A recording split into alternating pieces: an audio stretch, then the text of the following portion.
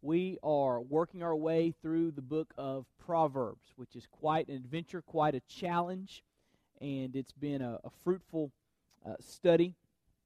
From my perspective, hope it's been good from your perspective, but we're so glad that you're here tonight. We're going to be focusing on Proverbs chapter 14 through 17. So if you want to go ahead and find your place there, Proverbs 14 through 17.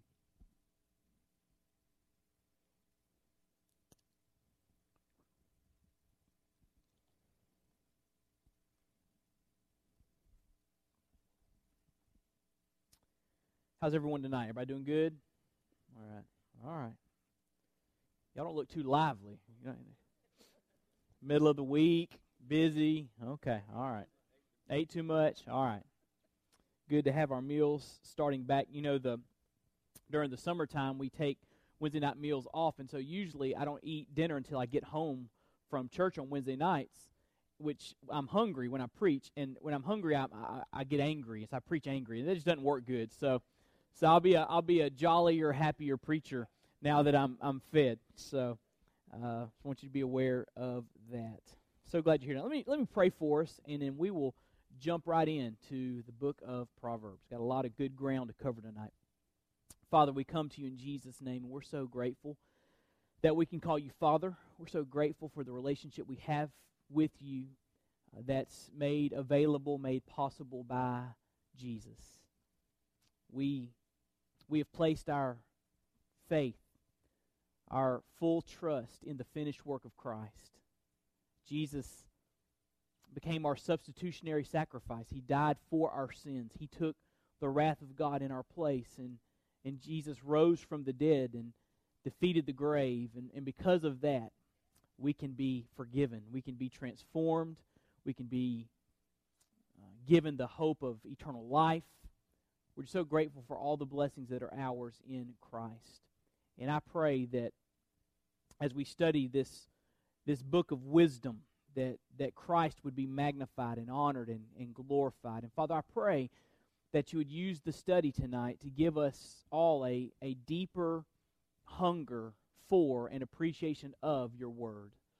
Lord, make us a people that love the Bible, that thirst for your word. And we'll thank you, Lord, for that grace. We love you tonight. We praise you. And ask all of this in Jesus' name. Amen. Let me give you just a bit of review as we think about the book of Proverbs. As you see, we've made it to chapter 14. So we finish tonight. We'll be over halfway through this book because we're going to go through chapter 17. Book of Proverbs is an interesting book. And the summary of this book comes from Kendall Easley. And this is a summary I like to use. He was a professor at Mid-America Seminary, and he really does a good job of these book summaries. And here's his summary. Those who follow God's wise design for living. This is what the book of Proverbs is about. Those who follow God's wise design for living, particularly in areas of sexual purity and integrity of speech, avoid the perils that others fall into and enjoy life on earth as God meant it to be lived. And so Proverbs is trying to give us some guidance to live life the way God intended us to live life, which should cause us our ears to perk up and say, I want to know more about that. And here's my summary. That was a good summary, Dr. Easley. I wrote a summary as well. The summary is this: we need to acquire and apply God's wisdom in our daily lives to experience God's blessings and avoid destructive consequences. Let me read that again. We need to acquire and apply. Did you know you can acquire wisdom but not apply it? I.e. Solomon, who wrote these. Wisest man other than Christ that ever walked on the face of this earth. And yet he made some very foolish decisions. He had the wisdom, but he did not always live according to the wisdom. And so Proverbs is all about us acquiring and applying God's wisdom in our daily lives to experience God's blessings and avoid destructive consequences. That's what this book is about. Most of it is written by Solomon. If I had to outline it, a basic outline of this book would be chapters 1 through 9. In those chapters, we see a father's call to wisdom. Those chapters are basically a father telling his son, this is what you need to watch out for. This is how you need to live. Then chapters 10 through 22, which we're in the middle of right now, are various Proverbs of Solomon. And and they're not always related to one another. I mean, one verse may be talking about integrity, the next verse may be talking about money, the next verse may be talking about speech, and it just kind of jumps around as he just kind of writes these proverbs down and collects them for us to glean from. So they're hard to preach from because it's hard sometimes to find a theme. I'll talk about that in a few moments. One author said that these proverbs are like pearls on a string. He gets a string and just kind of puts pearls on the string, and they may not be related, but they're strung together for us to read and to learn from. So that's chapters 10 through 22. Starting in chapter 22 through 24, we see 30 sayings of the wise. That's going to be interesting. There were 30 collected sayings of the wise in this day and time, and they go through them, all 30. So we're going to look at those 30 sayings of the wise right in the middle of that passage, 22 through 24. Then in 25 through 29, you get to see some more Proverbs of Solomon. He starts stringing some more pearls together, not based upon thematics, but just based upon the order in which he recorded them. Chapter 30, you see the wise words of Agur. We'll talk some more about that when we get there. And then chapter 31, we see the wise words of King Lemuel. There's some debate over who King Lemuel was, so we'll talk about who King Lemuel was when we get there. And Proverbs 31, of course, is the famous passage for the excellent wife. So we'll cover that as well. So we've made it to the Proverbs of Solomon, found in kind of the middle part of this book. So look there in chapter 14 with me. Proverbs chapter 14. I told you to get there. I might as well get there as well. As I was studying this, I'm telling you, Proverbs is hard to teach because it jumps around so much. So as I was studying Proverbs 14, 15, 16, 17, I was thinking, what are some things, how can I relate this without just kind of going every verse and talking about that verse? And I began to think about it, and the Lord began to show me, I really believe, some interesting parallels with another passage of Scripture. So I'm going to make that connection with you and then kind of draw some application from that connection. So if you look there in your notes, if you want to just follow along with me on your notes, we're going to talk about wisdom and fruitful living. I believe what Solomon has to say to us here is directly related to our fruitfulness in life. Right? So if you want to bear fruit, if you want good, by fruit I mean good things coming out of your life, God-honoring things coming out of your life. If you want to bear fruit, if you want God-honoring things happening from your life, there's some insight here that we can learn from. So number one, here's the first thing I want you to see. Walking in wisdom is synonymous with the Spirit-filled life. Now, the title of this entire study is Walking in Wisdom. We're going through the book of Proverbs. And I believe that walking in wisdom is synonymous. It's the same thing. You can't separate them. It's synonymous with the Spirit-filled life. Now, let me tell you why I believe this. If you look there in your notes, there are parallels in Proverbs with the fruit of the Spirit. Now, to kind of orient you towards the fruit of the Spirit, let's turn to Galatians very quickly, New Testament, book of Galatians, Pauline epistle.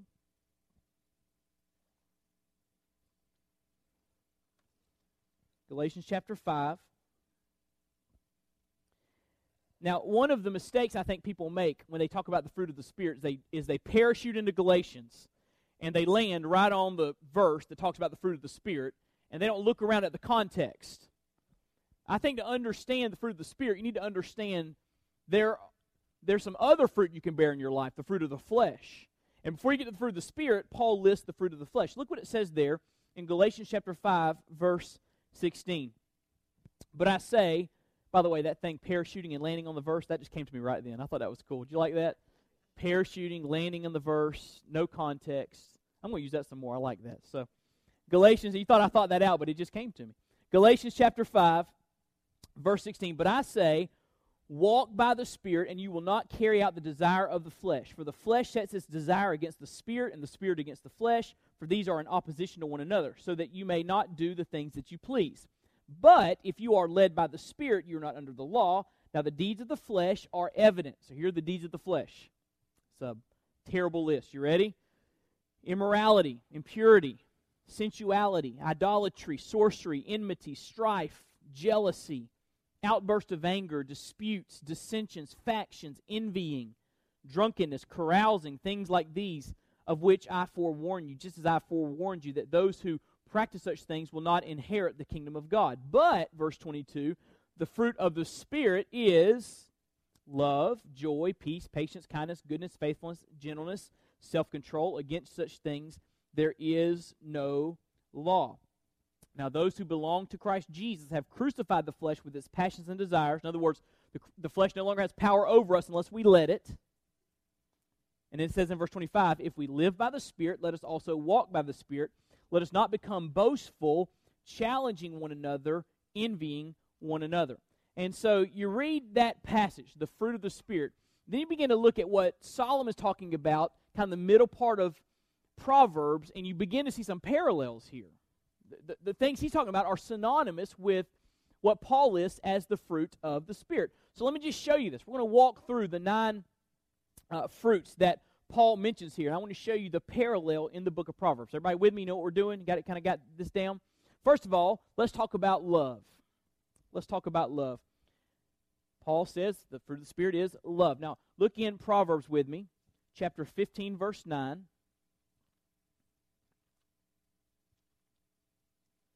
I'm going to show you that Solomon talks about love.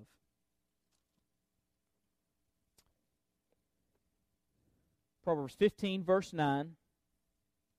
He writes, the way of the wicked is an abomination to the Lord, but he loves one who pursues righteousness. So speaking of God's love for us, and you understand that we can only love God because he first loved us. Right? That's what the Bible says. 1 John 4 says, we love God because he first loved us. We weren't walking around one day and suddenly thought, you know what, I think I'm going to get saved today. The only reason that we're saved is because God initiated his work in our lives. He knocked on the door of our heart. The Bible says, Jesus says in John 6:44, no man can come to me unless the Father who has sent me draws him. So for you to come to Jesus, you had to be drawn by the Father. That's what Jesus says. So that means that we should be grateful for God's grace that initiates the work of salvation in our lives. And he mentions here the love of God for us, which we then begin to live out. Because look what it says over in chapter 17, Proverbs 17.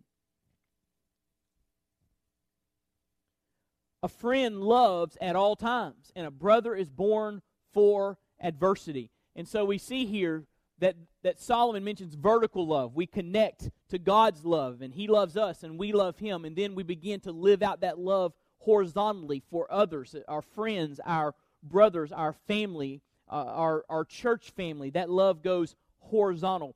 And so even in the midst of all these different proverbs about all these different things, we see that Solomon has a concern for love. And so he's definitely talking about living out one of the fruits of the Spirit, the fruit of love. Secondly, we see the fruit of joy. The fruit of joy. Look over with me in Proverbs 15. Proverbs 15. I'm going to show you these parallels. I'm going to make some application, okay? Proverbs 15, verse 13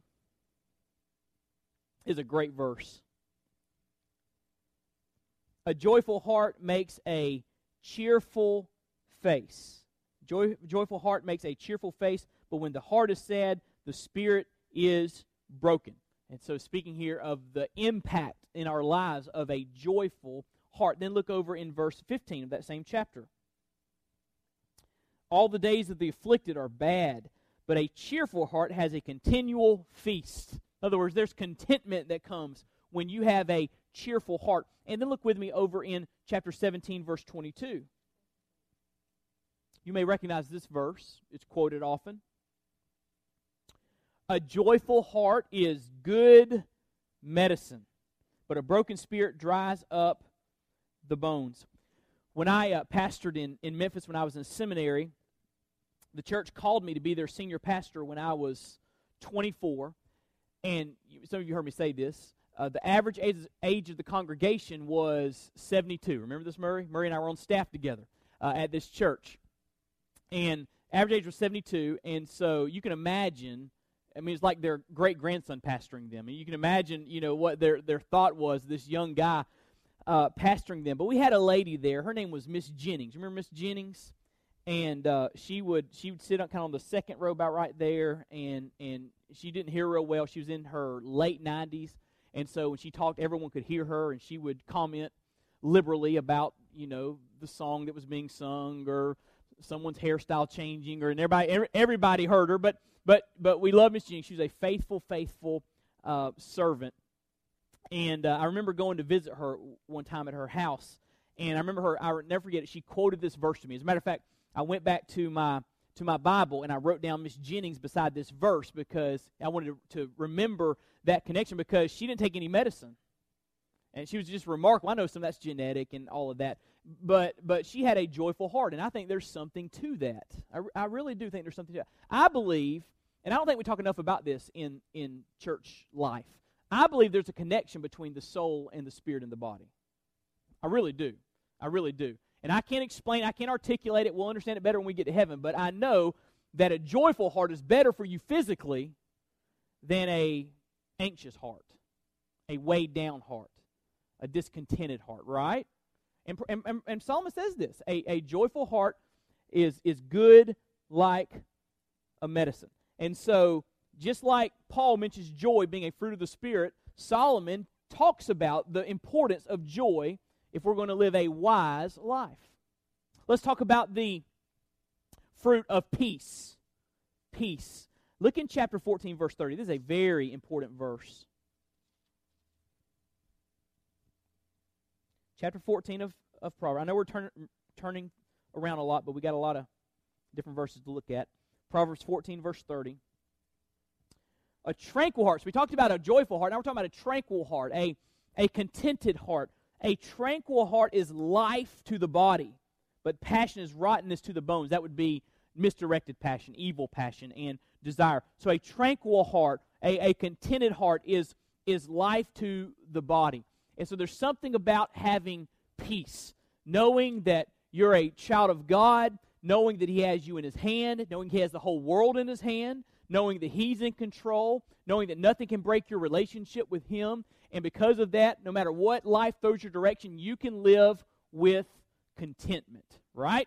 Paul talked about contentment over in Philippians 4. He said, listen, I've learned the secret of being hungry and having plenty of food in my belly. I've learned the secret of being thirsty or having all the water I need to drink. I've learned the secret of having little or having an abundance. And he said, I've learned to be content in every circumstance. What's the secret? Philippians 4:13. I can do it. I can do all things through Him who gives me strength. And so the fruit of the Spirit is peace, a contented heart, a tranquil heart. And Solomon picks up on that same theme. A tranquil heart is good. It's life to the body. And so he makes that connection, or we make that connection. We see what Solomon has to say. And then next I want to talk to you about kindness for a minute. Kindness. Let me tell you one thing that's evaporating in our culture. Kindness. Even in the church, we're seeing the idea of just basic kindness to each other just evaporating. I don't know if it's because people are busy nowadays or people are miserable or I don't know what it is. But we see this happening. So look what it says in chapter 14, Proverbs 14, verse 21. Solomon writes, He who despises his neighbor sins, but happy is he who is gracious to the poor. He who despises his neighbor, he who is not kind, is sinning. But it's a good thing. There's actually happiness that comes when we are kind to others. That's what the Bible says, right? And then look in verse 31 of this same chapter. He who oppresses the poor taunts his maker. In other words, when you mess with somebody that is defenseless, you're messing with God Himself. That's serious business. He who oppresses the poor taunts his maker, but he who is gracious to the needy honors him, honors his maker. And so he speaks here of the importance of being gracious to those that have needs in their life, just being kind. And so the fruit of the Spirit is kindness. And over here in Proverbs, Solomon says a wise life is a kind life. Are you seeing the parallel there? You seeing the connection? I'll show you how all this lines up in a minute. But let's talk about goodness for a moment. Goodness. Look in chapter 15, verse 23 of Proverbs.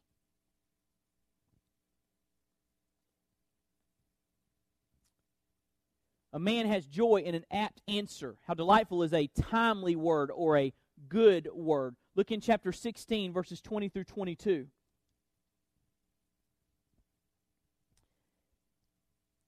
He who gives attention to the word will find what? He who gives attention to the word will find what?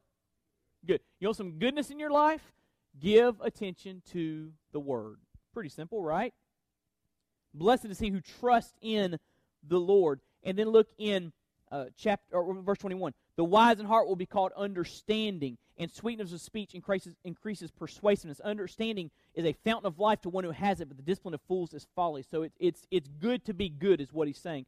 And then look in chapter 17, verse 20 with me.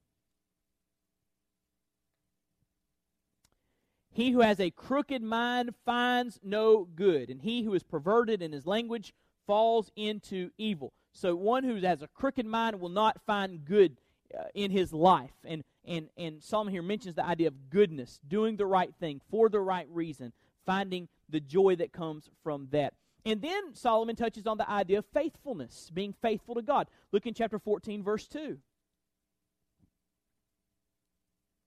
He who walks in his uprightness fears the Lord. So uprightness there carries with it the idea of doing the right thing, being faithful to the Lord, fearing the Lord.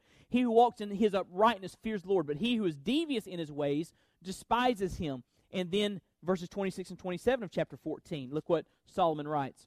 In the fear of the Lord, there is strong confidence, and his children will have refuge. The fear of the Lord is a fountain of life, that one may avoid the snares of death. So I believe the fear of the Lord is synonymous with being faithful. Faithful people fear God. Look what it says in chapter 15, verse 9. The way of the wicked is an abomination to the Lord, but he loves one who pursues righteousness. God's favors on the one that pursues righteousness, the faithful one, the faithful brother, the faithful sister. And then one more verse, chapter 16, verse 7. When a man's ways are pleasing to the Lord, i.e., faithful, when a man's ways are pleasing to the Lord, he makes even his enemies to be at peace with him. So, of course, we see in the book of Proverbs this idea that we are called to be faithful, to live faithfully before God as God-fearing men and women. And then the Bible speaks of gentleness, another fruit of the Spirit that Paul lists in Galatians. Gentleness, look in chapter 15 with me. This verse will keep you out of a lot of trouble. A gentle answer turns away wrath, but a harsh word stirs up anger. Verse 4, a soothing tongue is a tree of life, but perversion in it crushes the spirit. And so much of your life will be determined, listen to me, by how you respond to a harsh word. It's going to determine the quality and depth of your relationships. It's going to affect your marriage. It's going to affect you on the job. How do you respond when someone speaks harshly? Proverbs says, Solomon says, that when we answer gently, it just lets the air out of their balloon. It doesn't escalate things. It causes things to die down. And we need to learn this idea of gentleness with our speech. When someone is angry at us, the best thing we can do is answer gently and not escalate things. Gentleness. And then self-control. Solomon speaks of self-control. This is a major theme, by the way, of the book of Proverbs. I want to show you this. Look in chapter 16, verse 32.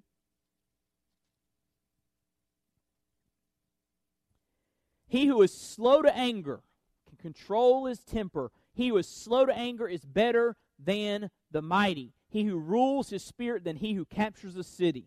So he's saying a man that can control himself is stronger than a large army. Look what it says in chapter 17, verse 27.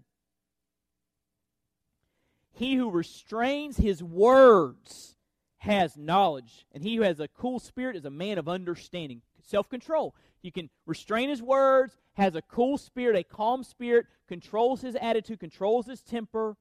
And then look in verse 28 of chapter 17.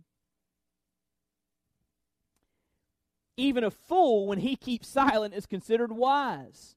When he closes his lips, he is considered prudent. So even someone that's a fool, someone that's naive, someone that's simple, even that kind of person is considered wise when they control their tongue.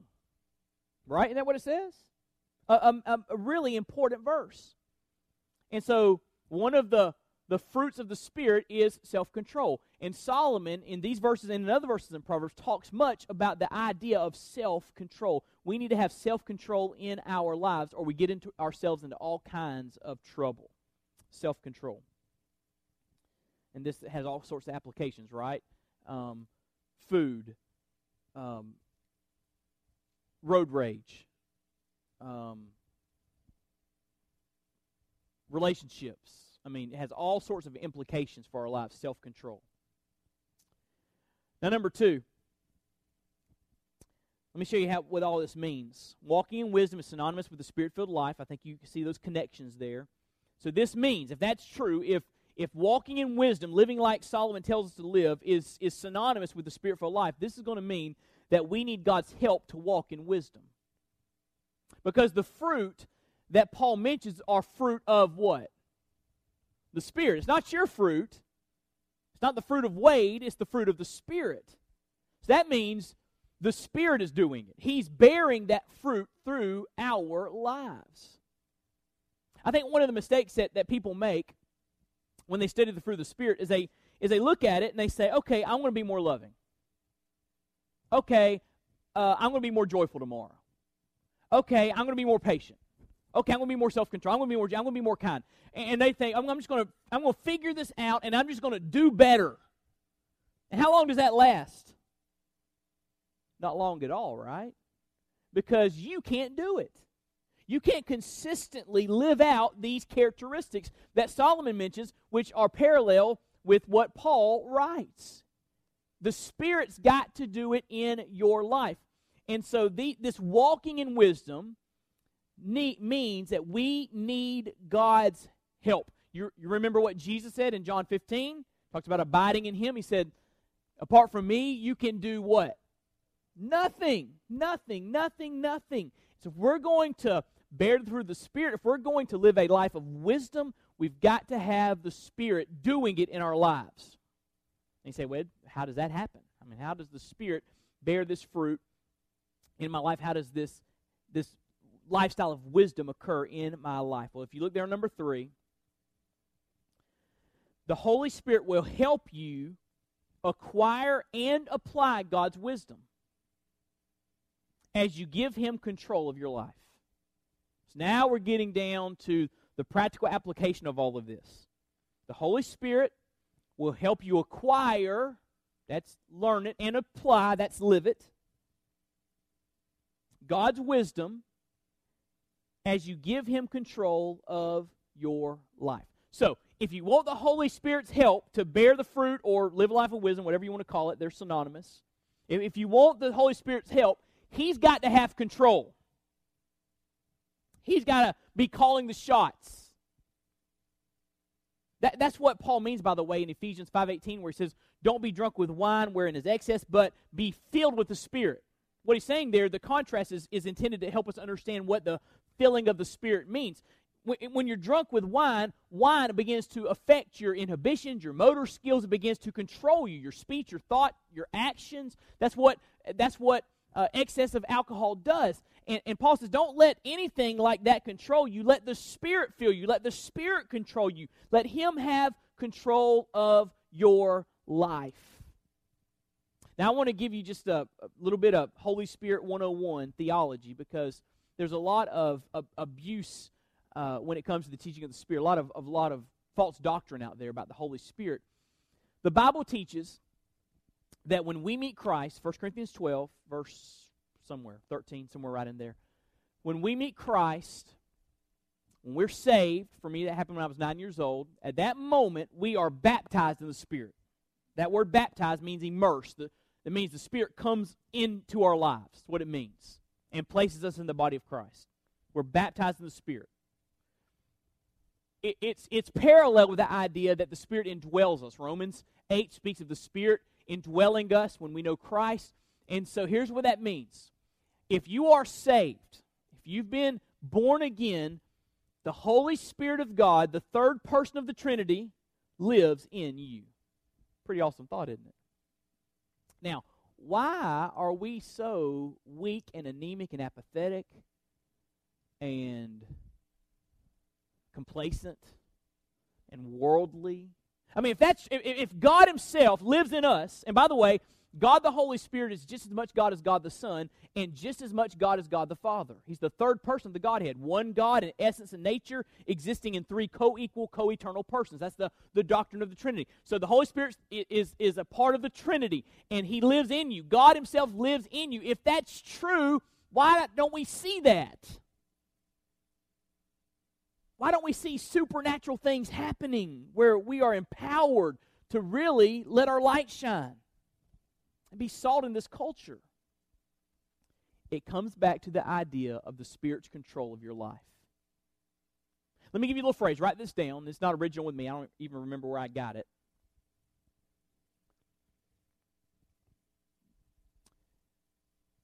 The Holy Spirit, if you're a Christian, the Holy Spirit is resident in your life. That's true of every Christian. That will never change. He's indwelling you. If you're a Christian, the Holy Spirit is resident in your life. The question is He president of your life? Does He have control? Do you surrender to Him? So you say, Wade, practically, what does that look like? How do I surrender to the Spirit? How do I let the Spirit fill up my life and obey Ephesians 5:18? Very quickly, you just daily make a decision to confess your sin and get your heart clean before the Lord, and then you ask the Spirit just to fill you. Holy Spirit, you have control. You lead me, you guide me, you direct me, and by faith I believe that you're doing that. You exhale, you confess your sin, you inhale, you ask the Spirit to fill you, and believe by faith that He is. And when you blow it and you mess up, confess that sin and say, you didn't have control at the Spirit. I took over control, but I want you, Holy Spirit, to have control anew and afresh in my life. And as you do that consistently, day by day, you are walking in the Spirit. The Holy Spirit, when He has control, He's controlling your speech, your actions, your thoughts, everything. When He has control, He will help you acquire and apply God's wisdom as you give Him that control.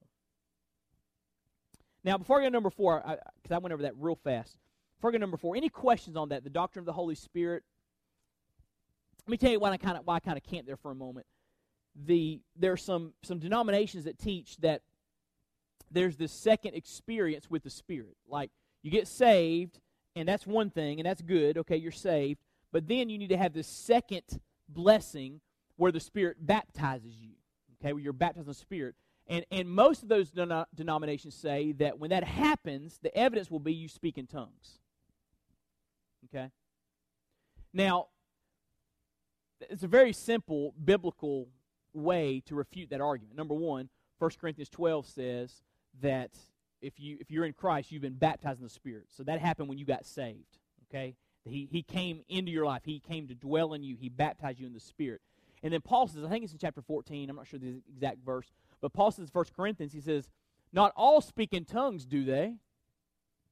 So all are baptized, but not all speak in tongues. So that means that this idea of this second blessing, this evidence by speaking tongues, that's not a biblical idea. Okay? When you got saved, you got all of the Spirit you're ever going to get. You got all of the Holy Spirit in your life. Amen? The question is, that's what we're getting at here, does He have all of you? Do you surrender to Him on a daily basis? That's what we're dealing with here. So any questions about the Holy Spirit before we go into number 4? Any questions?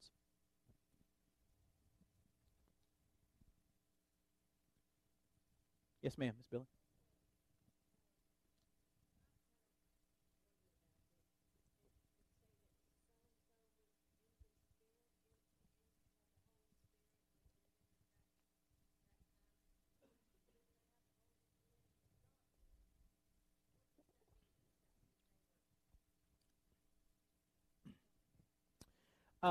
I believe that in the Bible we see two things happening with the Holy Spirit. One is every believer is indwelt by the Spirit, and there are times when God gives people a special infilling of the Spirit, a special empowerment by the Spirit to accomplish special tasks. For example, I believe that happened the day of Pentecost.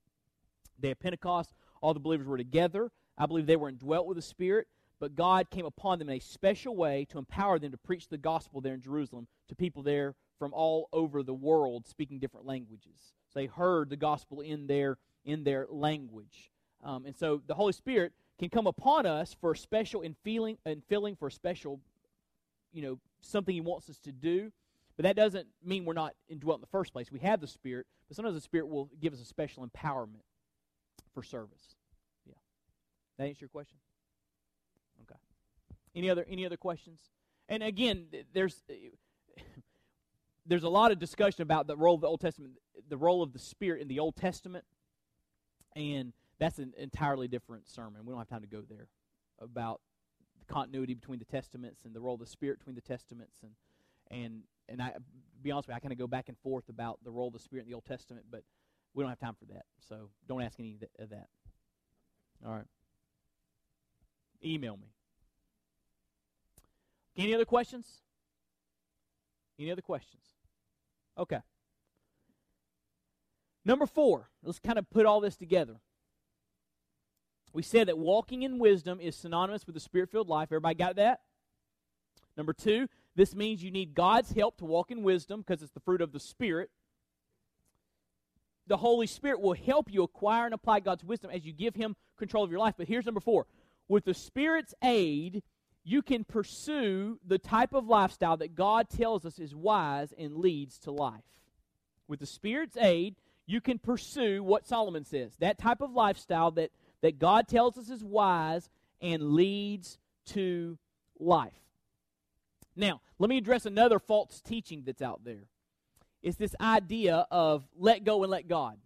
Okay, it's through the Spirit. The Spirit's going to do it all, so I'm just going to kind of sit back and relax and know that the Spirit's in my life, and, He'll do it. He'll do whatever I need. He'll make it happen.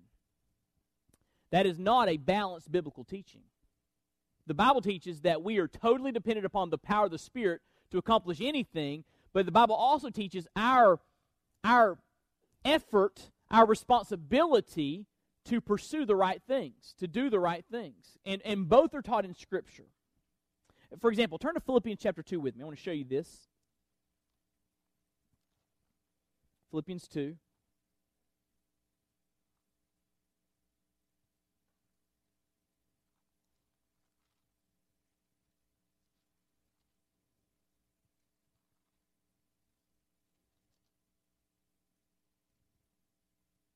Look what Paul says in Philippians chapter 2, verse 12. So then, my beloved, just as you have always obeyed, not as in my presence only, but now much more in my absence, work out your salvation with fear and trembling. So he's saying, God has saved you. You're saved now. Live like it. Live like a saved person. Work it out. Live up to that position you have in Christ.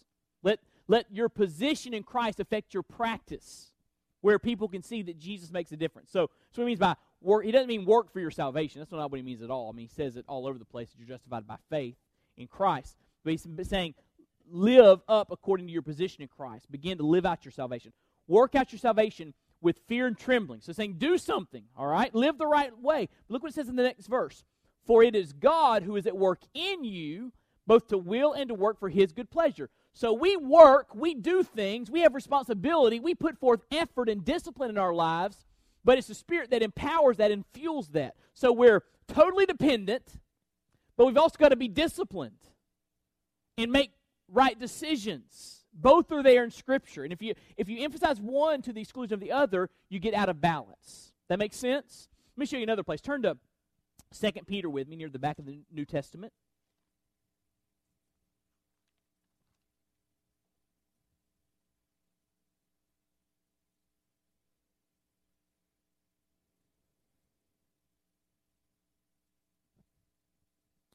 There in verse 3, Peter writes that God's divine power, has granted to us everything pertaining to life and godliness. In other words, God has given you everything you need to live a godly life.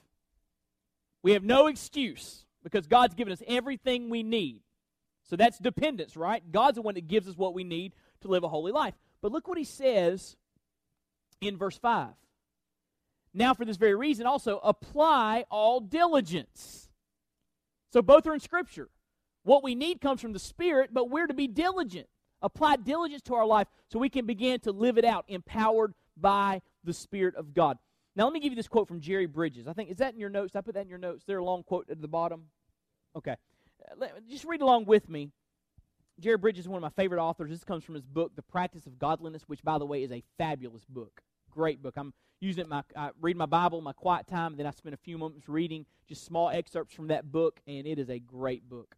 He wrote a book called The Pursuit of Holiness, which is wonderful, and The Practice of Godliness, which is wonderful. They're both thin books, but they are rich and biblical and clear and concise and great. And he wrote one of my favorite top 5 books called Discipline of Grace. If you haven't read Discipline of Grace by Jerry Bridges, put that on your reading list. It is a great. It was life-changing for me, that book, Discipline of Grace. It taught me some things about sanctification I needed to learn, and about preaching the gospel to myself. But that's a whole other sermon. So, all right, here's Jerry Bridges' quote. We need to learn that the Bible teaches us both total responsibility and total dependence in all aspects of the Christian life. I once read a statement to the effect that there's nothing a Christian can do to develop the fruit of the Spirit in his life. It is all the work of the Holy Spirit. Sensing that, at best, such a statement failed to present a balance of scriptural truth, I took out my concordance and looked up various passages that refer to one or more of the 9 character traits listed as the fruit of the Spirit in Galatians 5. So he looked at verses like we just looked at in Proverbs that relate to the fruit of the Spirit. Here's what he came up with. For every one of those traits, I found one or more passages in which we are commanded to exhibit them. We are enjoined to love, to rejoice, to live in peace with each other, and so forth. These commands address our responsibility. So the fruit is produced by the Spirit, but he only begins to produce in those who are being diligent and doing the right things. That makes sense? Who take the responsibility themselves to live a godly life. So both are in the Bible. Total dependence, total responsibility, disciplined lives. And so we've got to put both of those into practice. So back up for a minute and think about Proverbs. We've seen the parallels. If we're going to begin to live the kind of way that we see presented us in Proverbs, the map that we see laid before us by Solomon, the course that he charts for us, if we're going to live like that, we've got to make some effort, but understand that we can only make that effort and live out that effort by the power of the Spirit in our life as he has control of our life. Does that make sense? By the way, that's just what we're talking about now is just basic sanctification. Okay? It's like, for me, you use the illustration of a farmer. You know, a farmer plants a seed, and he cultivates the soil, and he sprays weed killer, and he makes sure it's getting the water it needs, and he does all the work of cultivation. He does the hard work of cultivation, but ultimately only God can make a seed grow. Which you've heard me say this before, I've never met an atheist farmer. Have you? Maybe there are some out there, but they understand that. You do your part, but God's got to do his part, else you're sunk, right? And to me, that's a beautiful picture of sanctification. We put in the work. We cultivate our heart. We prepare our heart by the Word of God and by prayer for God to do a work. But ultimately, after we do the work, God's the one that makes us grow. God's the one that changes us into the likeness of Jesus Christ. And we got to maintain that balance or else we get into trouble. So that's wisdom. I think what Solomon's talking about here is wisdom for fruitful living because it looks a whole lot like the Spirit-filled life.